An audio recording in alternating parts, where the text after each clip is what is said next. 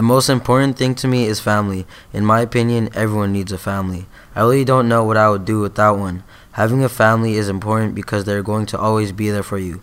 If your friends aren't, for sure your family will. Whether you're sad, mad, happy, or even confused about something, they will always be there for you no matter what.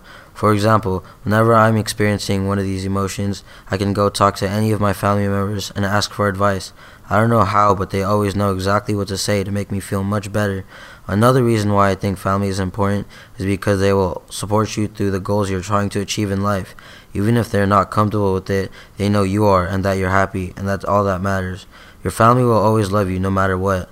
Like when I got in trouble with the law, my parents were really disappointed in me. They never thought I would do the things that I did, but they still love me because they know everybody makes mistakes, and you just have to move on. Family is important to me.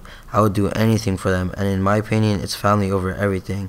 My name is Justin, and this is a commentary for Adobe Youth Voices and was produced at the South San Francisco Intel Computer Clubhouse with additional support from Avid, the Miranda Lux Foundation, Best Buy, and the Boys and Girls Club of North San Mateo County.